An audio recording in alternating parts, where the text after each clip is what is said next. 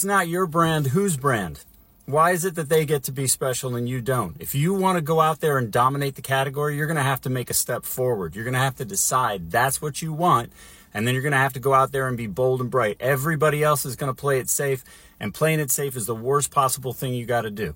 You've got to play every single inch of advantage you've got. You've got to take advantage of the fact that people are desperate and craving entertainment right now, and you got to use that to your advantage. You got to make sure you're saying something differently than everybody else.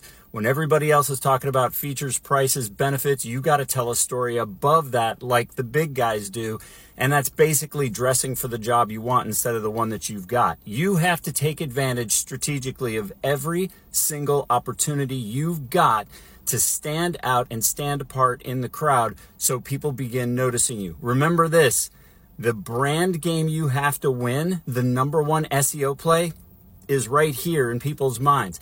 If they don't know you, if they don't remember you, if they don't have some familiarity with you, if you're not top of mind, top of visibility in front of them, they will never choose you. That's key. You got to understand that that's the way people are.